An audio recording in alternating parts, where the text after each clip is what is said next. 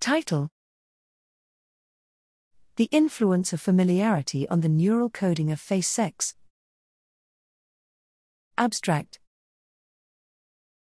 In behavior, humans have been shown to represent the sex of faces categorically when the faces are familiar to them. This leads to them judging faces crossing the category boundary, i.e., from male to female, as more different than faces that are within the same category. In this study, we investigated how faces of different sexes are encoded in the brain, and how familiarity changes the neural coding of sex. We recorded participants' brain activity using fMRI while they viewed both familiar and unfamiliar faces that were morphed in their sex characteristics, i.e., between male and female. Participants viewed pairs of faces that were either identical or differed in their sex morph level, with or without a categorical change in perceived sex, i.e., crossing the perceived male/female category boundary.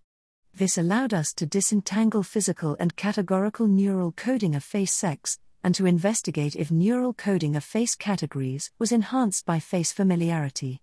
Our results show that the sex of familiar, but not unfamiliar, faces was encoded categorically in the medial prefrontal and orbitofrontal cortex as well as in the right intraparietal sulcus.